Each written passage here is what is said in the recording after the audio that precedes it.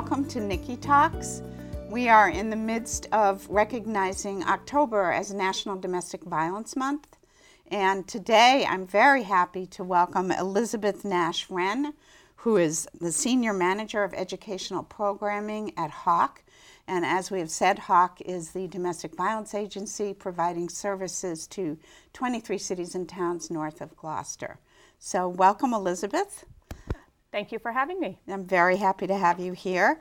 And I was thinking maybe what we could start with is just to talk kind of about what you do every day and what does that title mean, and what's your feet on the ground life at HAWC?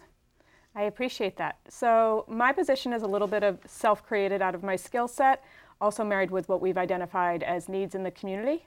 The way that I really see my position is inviting people into the movement. I think that everybody universally cares about survivors for the most part, but they don't know where they integrate with making change. So that's everything from educating people in their personal lives, how they can support survivors, to in their professional roles. Domestic violence agencies alone cannot stop, prevent, or manage domestic violence. We need community partners everywhere. We need faith institutions, educational institutions, banks. We need everyone on board, right? So part of that is how do you find your way in? And I stand there with an invitation, right? So I go out and I do training and education, and I do prevention and education work. So I go out and I work with young people. I work with schools, administrations, leadership on how do we really work on the change piece. How do we really get ahead of this from a public health kind of perspective and start talking about young people, because we don't teach young people about how to use their power in a healthy way, how to have healthy relationships. It's as important as math and reading and SATs and MCAS. Yes, is how to have healthy relationships. I really agree, and it's really great to say it that way, for people to hear, oh yeah, it's as important as math. I couldn't agree more. And just listening to that, I have probably 200 questions, but I'll try to keep it limited. Because this year's we have an event, the Coalition for the Prevention of Domestic Abuse in Gloucester partners with the city and faith communities and the schools to do an event on October 1st to recognize the month. And this year's event is focused primarily on the role of men in educating and preventing. And can you say a little bit about what that looks like from your perspective in terms of the educational work that you do, boys and men? Absolutely. So about 10 or 15 years ago, the movement started realizing that if the women's movement could end violence against women, they would have, right? So what we know about most social justice issues is the folks with privilege really own the burden of making the change, right? And that's true for gender-based violence, that's true for multiple things, right? It's true for racism and poverty and things like that. We can't ask the oppressed population to be the change maker. And what we know is most men are good, strong, healthy, caring men, right? Most men are not abusers. Right. What we also know is men listen to men. Yes. Men look to men for leadership, for healthy role modeling, for positive messages, for ways to be in a relationship, right? And so what we've learned along the way in the past decade of this field of interpersonal violence is we need men. We need men to be saying violence is not acceptable. Sharing power is critical, right? We need true partners on a community level, a professional level, in faith institutions and schools and law enforcement. And we've really seen some exceptional men stepping up. So part of my work in the prevention work, and we have a Cummings grant, is to work with young men, in addition to women, but really focus on young men in leadership who are change makers in their community, to say, part of my role modeling as a healthy, strong man, in the multitude of roles I hold, is helping you disrupt violence against women and girls. And I'm willing to be brave enough to say, as a strong man who's looked up to either in sports or in politics or wherever I stand in my community with power, that I'm on board and I want you to see me and I want you to join me, right? Because the voice of women saying it needs to stop is powerful and ongoing and integral, but it can't be the only voice. We need men to step up. We need them to join us. And you have a history of that in Gloucester, and that's phenomenal. Yep. And other communities are looking and learning, and we're inviting them into the movement. Yeah, it's critical. I mean, I just feel like it's so critical. And the other thing is the concept, and sort of back to the educational part, but the concept of going a little further upstream. Yes. You know, and you have, for example, and I know you're familiar with this, but you might have, you know, a boy who's growing up in a violent home and is being schooled in sort of hopelessness and frustration and rage. And, you know, you think about a 3-year-old boy watching his mother get hurt and just the helpless feeling. And, you know, there's lots of data to support the percentage of those boys who go on to become abusive themselves. So what is your thought about how we can go further upstream, and how we can, you know, who do we need to partner with to make that happen in our communities? Great questions that bring up a lot of thoughts, right? Yes. So one of them, if folks aren't familiar, kind of a public health perspective of going upstream means that in crisis work, we are throwing life preservers to folks who are drowning. Yes. And in public health, we go upstream and we say, who keeps pushing them off the waterfall? Why are they drowning? Yep. Right? Exactly. And we try to get ahead of the problem and say, what is happening in our society that's causing this fall over, right? Mm-hmm. And so it's taking that step before to say, let's try and wrap our arms around this too. Let's not just do crisis work. And that's why Hawk changed their name to Healing Abuse Working for Change. I'm part of the Working for Change, right? Yes. So there's a lot of research that shows that children are impacted by high-risk behaviors and trauma in their childhood, right? Yeah. It's role modeling. The good news is there's critical, plentiful research that shows that intervention is critical, that kids need one caring, invested adult, right? Mm-hmm. And that can make all the difference. So what we know is this is preventable. This is 100% preventable. Exactly. And it happens in so many ways. It happens with an involved positive man in their lives, right? Yes. If there was abuse, how do we reset an imprint, right? Yes. It happens every time moms read stories to kids at night, to tell them they love them, to tell them they're smart and powerful. It's every time a school educator says, that was a great answer, thank you for speaking up, right? It's every time a coach says, you nailed it, you're strong, you're doing great, you're a great team player. So what we need to remember is it's not this overwhelming issue that nobody can get ahead of, that nobody saw coming, right? So in addition to these high-risk things we look for, like trauma early in life, there's also this huge bucket of protective factors. And I always give the visual, picture a child in the old-timey cartoons with a stick across the shoulders and the two buckets.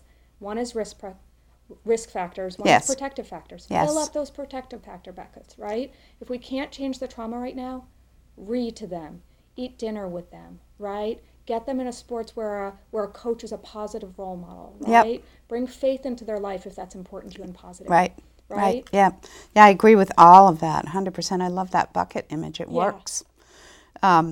Yeah, and I think also the great challenge for those of us who are passionate about that is, you know, if you have a child who has or you have 25 children who have they don't obviously have that one person, and trying to find the frameworks and the structures to help get that one person become, to tip the bucket into the protective factors. Right. So it's a great image. And I think it's also really important to remember, so important, never can say it enough, that whole preventable, because people feel like, oh, domestic violence, it's everywhere, and we've always had it, we always will have it, but it is preventable.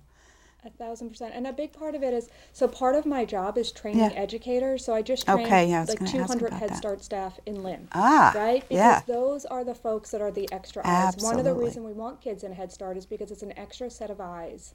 Right? Exactly. And it's another caring adult. So a big part of what I do is I work with folks in the field to say, you are a change maker in young people's lives. If you see the behavior of trauma, don't get frustrated with children. Don't pathologize them. Lean in with warmth, lean in with love, lean in with caring, with positive messages. You're so smart, you're so strong. Thank you for sharing that hard thing. Good job sharing your feelings. Right? Every person in a child's life has the ability to be a change maker. Yeah, I agree 100%. So can you describe a little bit about that Head Start training? Like how long was it, and what were some of the sort of key things that you focused on? So that was an interesting training. So my my method is, if you invite me to work with your frontline staff, right? And Yeah. in a school, that's children, and Yeah. in a Head Start program, it's direct caregivers. I'm never Yeah. going to work with the frontline folks, kids, staff, without working with leadership. Yeah. And my approach is, it's not just on them to hold it and make change, Yeah. right? And those with institutional power really hold a big part of it, right? So it's an ask of everybody to join in. We can't just ask the vulnerable folks to lean in like kids. Sure. Right. So with Head Start, it was, that specific one was through Leo, and I know we're going to be doing some work with Pathways, and we Yeah, have some things that's great. planned. So we're using this model to kind of move forward. Yeah. The idea was, it was, I think, a 2.5-hour training for each staff person, and what is domestic violence? Yep. What does that entail? What to look for? How to support families without judging them? How to offer services? When do you have to file a 51A, Yep. right? Those kind of as mandated reporters. Maybe And you could explain what a 51A a is. 51A is when you hear the term mandated reporter, it means if we see neglect or abuse of children in the home, that we have to report it to the Department of Children and Families. Right. The language I always use around that is, we're not going to hold it alone. We don't want you to hold it alone, and we're not going to hold it alone. Yep. We're going to pull in every resource available. Yep. This It's the isn't right way about to frame causing it. fault. This isn't about someone being bad. Yeah. This is about, Very let's work important. together. I'm a real collaborator. Yeah. That's really what I believe in. Me too. I get it. So the Head Start training was very much of, children aren't going to tell you at these young ages, right. right? And so the quote that I heard my daughter's principal say once, which I love and I've adopted, is, in children, behavior is communication. Yes. So what are they telling? And the big thing is, try not to get frustrated with children. They're doing their best to tell you through their behavior what's going on in a developmentally appropriate way, right? Trauma Absolutely. can also impact those developmental benchmarks. Yep. Lots of research on that. Right. Lots The of other data. takeaway message I give people is, you're not going to eradicate it. You're not going to magically change everything. Free yourself from that. You are one part of a larger collaborative that's going to hold this child, right? We just ask that you do your part, That's a great. that you lean in and do your part, and Yeah. work with your agency, work with your leadership, work with your peers. That's to a get the great support you need. message. Yeah.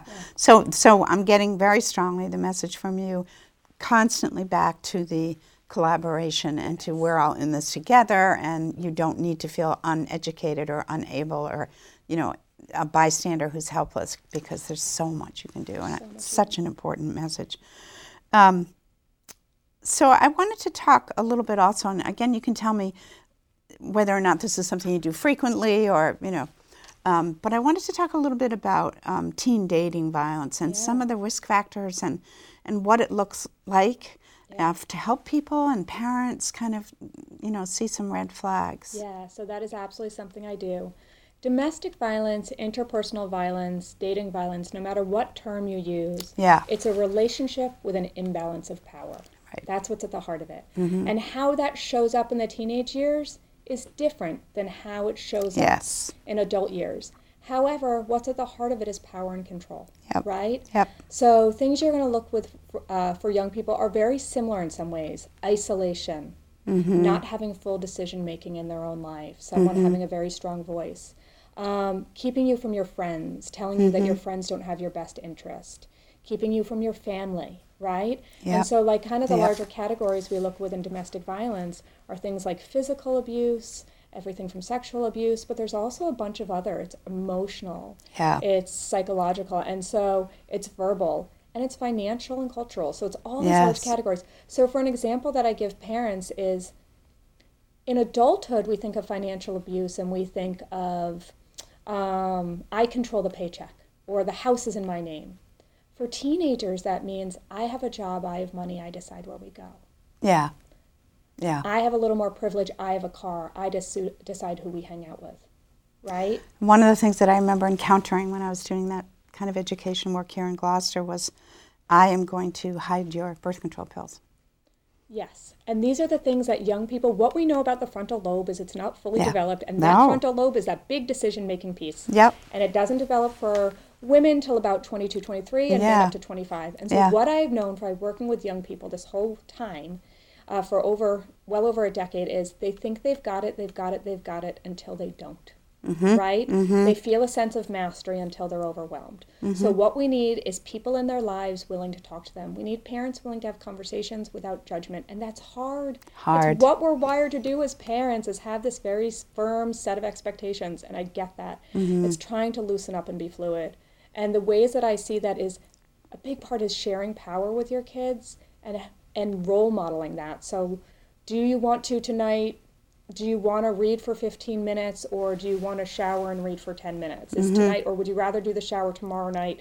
Give them power in small ways so they know how to exert power in their relationships. Exactly. How they That's know great. how to speak up, right? Yep. Apologize to our children when we're wrong. If we overreacted, if we messed up, it's okay. Yep. We need to expect humility from other people. I messed up. Mommy got really upset when the clothes didn't end up in the laundry machine. Yeah. Let's try to do better next time. Yep. Right? Yeah. Yeah. I think we need to role model for our children what we want for them in a relationship. Of course. I couldn't agree more.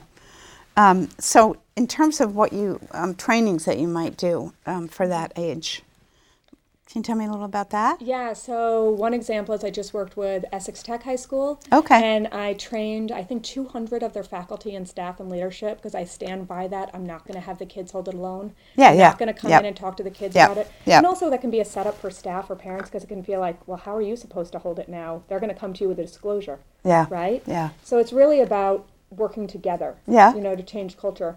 With young people, I talk to them a lot about, with them, I get more exercise driven. We get up, we So I was move, wondering we about talk that. about relationship titles, we talk about consent, we talk about boundaries. And what's really important, I hear a lot from young people, is I'm not in a relationship yet. Friendships are the first relationships. You're never too young to talk about relationships. You can be 5 years old and talk about how do you handle it if a friend does something you don't like. Yeah. Right? Yeah. The other thing I talk about preteens and teenagers with is what we know is the majority of kids are actually not in intimate partner relationships. It feels that way. Most The majority of kids in a certain age bracket, or? even high school students, yeah, the majority okay. of them are not Yeah, sexually active. yeah. And most of them will tell you 80%, 90% of their friends are sexually active. And statistics show us year after year that's not true. Yeah. Part of social commodity is fronting, Yeah. right? Pretending that you have a certain Yep, swag yep, or that you're yep. something that you're not. It's Yep. okay Yep. if that's what you need to do, but hold at home at night when you're in bed with your own voice. That is actually very normal not to, right? And so what I say, and I wish this for my 30-year-old friends, before you're in relationships, think about who you'd want to be in a relationship. Yeah. Do it before you're in a relationship. Think about what your boundaries are, what Yeah. you're okay with. Then you can recognize. That's And then all it's not about that. that other person, it's about Right. your own standards. Absolutely. Absolutely. And so, so you do exercise type things? Like A what? lot of that. So everything, so we went to a block party Sunday in the North Shore CDC had a block party in Salem, and we made emotion wheels for kids. Have them pick out their own emotions and what face goes with that. And they're very diverse faces, right? So getting to know yourself and your feelings, I like right? that, yeah. And then it has an arrow, and you put on, what are you feeling? Like helping you understand that there's more than happy and sad. Yeah. There's more than Yeah. happy or angry, Yeah. right? There's disappointment, Yeah. there's want, there's hope, there's all these different feelings we feel. So there's different age-appropriate ways that we send messages. And so for young people, that's, what do we say if somebody takes the toy we're playing with? Yeah. Right? Yeah. What are the words we use? Yeah. And practicing that. What voice do Practicing we use? that. I Yeah, say it's with Girl perfect. Scouts, and I say with inmates, with women, Yeah. I invite you to use your loud and proud voice. Put your feet on the ground. Believe in what you're saying. It's not about making someone else feel bad ever. It's believing in yourself. What are the words you want to speak your truth? Yeah, you got to practice that in your bedroom at night. Yeah, I Right? really you got agree. to practice that Yeah. in the car. Yep. As a grown adult. Yep. Yep. This doesn't- Absolutely. It's never over. It's never over. And Yeah. I say this for my girlfriends who are, in Yeah, sure. relationships and my male friends, like Sure. my non-binary friends. Sure, like, yeah. What messages do you want? What are your comfort? And with young people, we do an activity where we call it relationship lineup. And we ask them to come up with every title that young people might be using. Everything from hooking up to friends with benefits to boyfriend, girlfriend, girlfriend, girlfriend. And are they allowed to use words that they wouldn't normally? I mean, that we won't is a say them great on air. question. Yeah. So that is a great question. So depending on the space we're doing it, but when I recently did it in the high school, I also trained 50 kind of youth ambassadors, right? And then we narrowed it down to like 15 youth ambassadors who really want to take this on in partnership with teachers.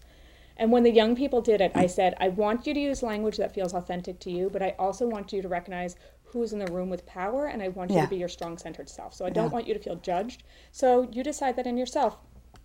And for the adults in the room, I said, if you want young people to be authentic, then you need to hang up your judgment hats. If you want to know so hard for people to do, the hardest thing. That's part of the exercise. Sure. That's as important as the messaging. Absolutely. Right? So yes, use language that's appropriate, but also that feels authentic. If you want to know what kids are saying, you have to be willing to hear what kids are saying. Mm-hmm. Mm-hmm. And the way they say it. And their language. And their language. Right? Yeah. Yeah, that sounds great. I'm always curious about the hands-on stuff because I know from my own experience as a trainer, that's what works. Almost any age, really. Agreed. Yep. Getting up and moving. We also know that people learn in a multitude of ways. Yep. A lot of people are visual learners. A lot of people are experiential learners. So simply putting PowerPoint, it's not going to work for most young people. It doesn't really work for adult learners No, it doesn't work for me anymore. It doesn't. Yeah, yeah. So let's see. You've talked a little bit about, well, one thing I'm curious about is because I did this work such a long time ago, and there's been a few decades there between us. How do you see this particular issue? And I know we're talking really broadly, but to just bring it down to, the kind of middle school, high school population and all of the stressors that they deal with on a daily basis, which, with a perspective, you might say there's more of them now. Other people would say no. Right. It's kind of a mixed thing. But what do you think has changed in that and is the most effective possible way to work with? I mean, you've talked a lot about that, which is perfect and fabulous. But do you feel like it might be different now? It's a great question. So I think everybody, whenever you join the movement, you feel like you're in a time of change, but you also know that, right? Everyone who worked before you before me at Hawk, set the foreground for everything I'm doing. I'm not starting at square one. I'm starting at square on the shoulders. Right? Yeah. Exactly. Yeah. So research shows us that interpersonal violence is decreasing and getting better, right? Public health data shows us that. But anecdotally, we're just not seeing it where it should be, right? We still know very high rates of women are being physically abused, will experience intimate partner violence in their homes. We know that statistically women are least safe in their homes, right? That shouldn't be. In a country that really prides itself as being a leader internationally, we're not producing the numbers of safety that we should be. So we know that we still have work to do. Yeah. What I think is really critical and what I see is that we can't keep putting it on the folks of the marginalized to fix. We have to invite people in power to the table. They have to take responsibility. Yeah, it's a really important point. I went to a public school system not that long ago, and they said, we're having a lot of issues with kids and how they relate to each other and how they relate to adults. We're not seeing respect, right? And so I said, and the record kind of screeched to a halt, where are you willing to share power with the children in the school? Yeah, that could bring people up short. They didn't know what to say. That wasn't what they expect. They thought it was going to be about them exerting more power. Yeah, of course it's not what they expect because hardly anybody ever says that. And so that's really where I see my message of disrupting. That's a big difference. Give 3 books to read from. Some kids, give them the chance to do an oral report instead of written. Right? Yeah. Not everyone's a public speaker. Allow some kids to. Give them power. Kids have very controlled lives. And then they become adults with tremendous freedom, and no one's taught them how to use it. Yeah. I was talking to somebody who works with really troubled kids in collaboration with the Boston Police Department. And there was this one girl, I think she was maybe 15, and she was so oppositional in class, but powerful. And so she would do something, and the other kids would do it too. So she was a real troublemaker, but a leader. And so this person who I was working with was able to get in relationship with that girl, and that leadership, gift turned right around. And she became just an awesome leader for the students. We tell young people what to eat, when to wear, when to walk, when to sit, when they could talk, right? We don't tell them how to use power in a strictly healthy way, or communicate. We don't teach communication like we teach math, right? And then we send them to college or out into the world at 18, and we say, best of luck. It's a setup, right? It is. We can do better as adults in their lives. It's interesting. I don't know whether you already have this, but it makes me think about some sort of formalized but fluid resource list for people who really want to learn more about the concept of sharing power. With youth particularly. I mean, there must be stuff out there, right? There absolutely is. There absolutely is. And, You're absolutely right. Every time we invite young people into space, we have to think about how are we role modeling power sharing. Yeah. And it's not intuitive. We think that if children are to turn out healthy, it's about obedience and controlling. And really what we know is that's not true. It's about praise, it's about positive messaging, and it's about giving chances for them to make decisions. And if they mess up, guess what? We mess up too. Yeah, Lean in with of course. compassion. Of course. That's your opportunity for those critical conversations. Don't expect your kid to nail it every time. The learning is in the messages, the moments where it didn't go perfect. So true. Do you know of a national model that is particularly...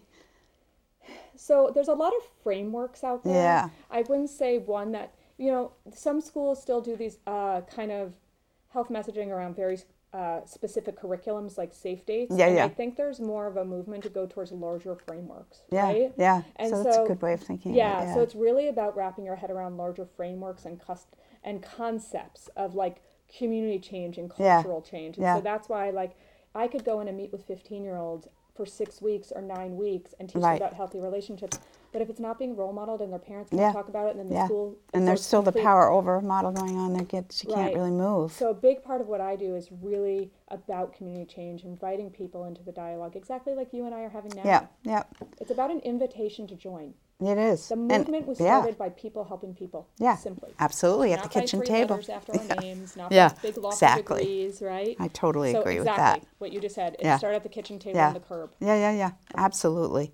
So if somebody's watching this show and this is, their passion and it really resonates with them, what would be the best way for them to maybe get involved with Hawk, specifically with Hawk and this kind of work? I mean, can they call? Can they go through the volunteer training? I mean, what would be? Absolutely. So there's volunteer information on our website. Okay, right. So everyone is welcome to go to our website, and there's contact information. We have a wonderful volunteer coordinator, Taylor Williams, who I work with closely, and so there's volunteer training. What we're really learning is that we need to expand our concept of volunteerism, right? Whatever your skill is, we will make use of it. Yeah. If you have beautiful handwriting and love thoughtful messaging, please write cards to our folks in shelter, to our donors. We will invite you in any way. If you have a background in, bookkeeping, like whatever it is. And at the same time, if you want to come in and just find ways to work with us, we will also happily connect you with think about ways you can intersect. We are not the only conduit, right? Yes, Reach out to your schools, reach out to your high school.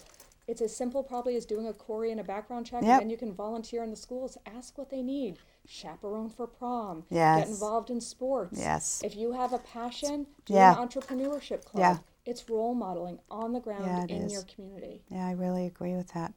Can you say the website so people... Sure. So our website is www.hawk, which is HAWC, DV, as in domesticviolence.org. Okay, thank you. Right? Thank you. Okay, I think that about sums it up. We're almost out of time. But I wonder if, I was thinking while we were talking that the issue of sexual assault and sexual abuse in, not so much in the home, not that it doesn't happen, but in early relationships for kids would be something we could maybe do another show on, since we're out of time. Absolutely, we'd love that. And one more way that people can get involved is to come to our breakfast. Hawk is in our 41st year, and we've been doing our breakfast, it's all about healing. We celebrate survivors, and it's the perfect way to begin your invitation into the movement. You show up, and the whole breakfast is celebrating survivorship and celebrating community change makers. Everyone is welcome, and people can learn about it at hawkdv.org/breakfast. It's happening this October 22nd, and we'd love to have people join us. Perfect. Thank you so much, Elizabeth. Thank you. It was a pleasure talking with you. Thanks. Thank you for the work you've done in the movement that I got to build on. Thank you.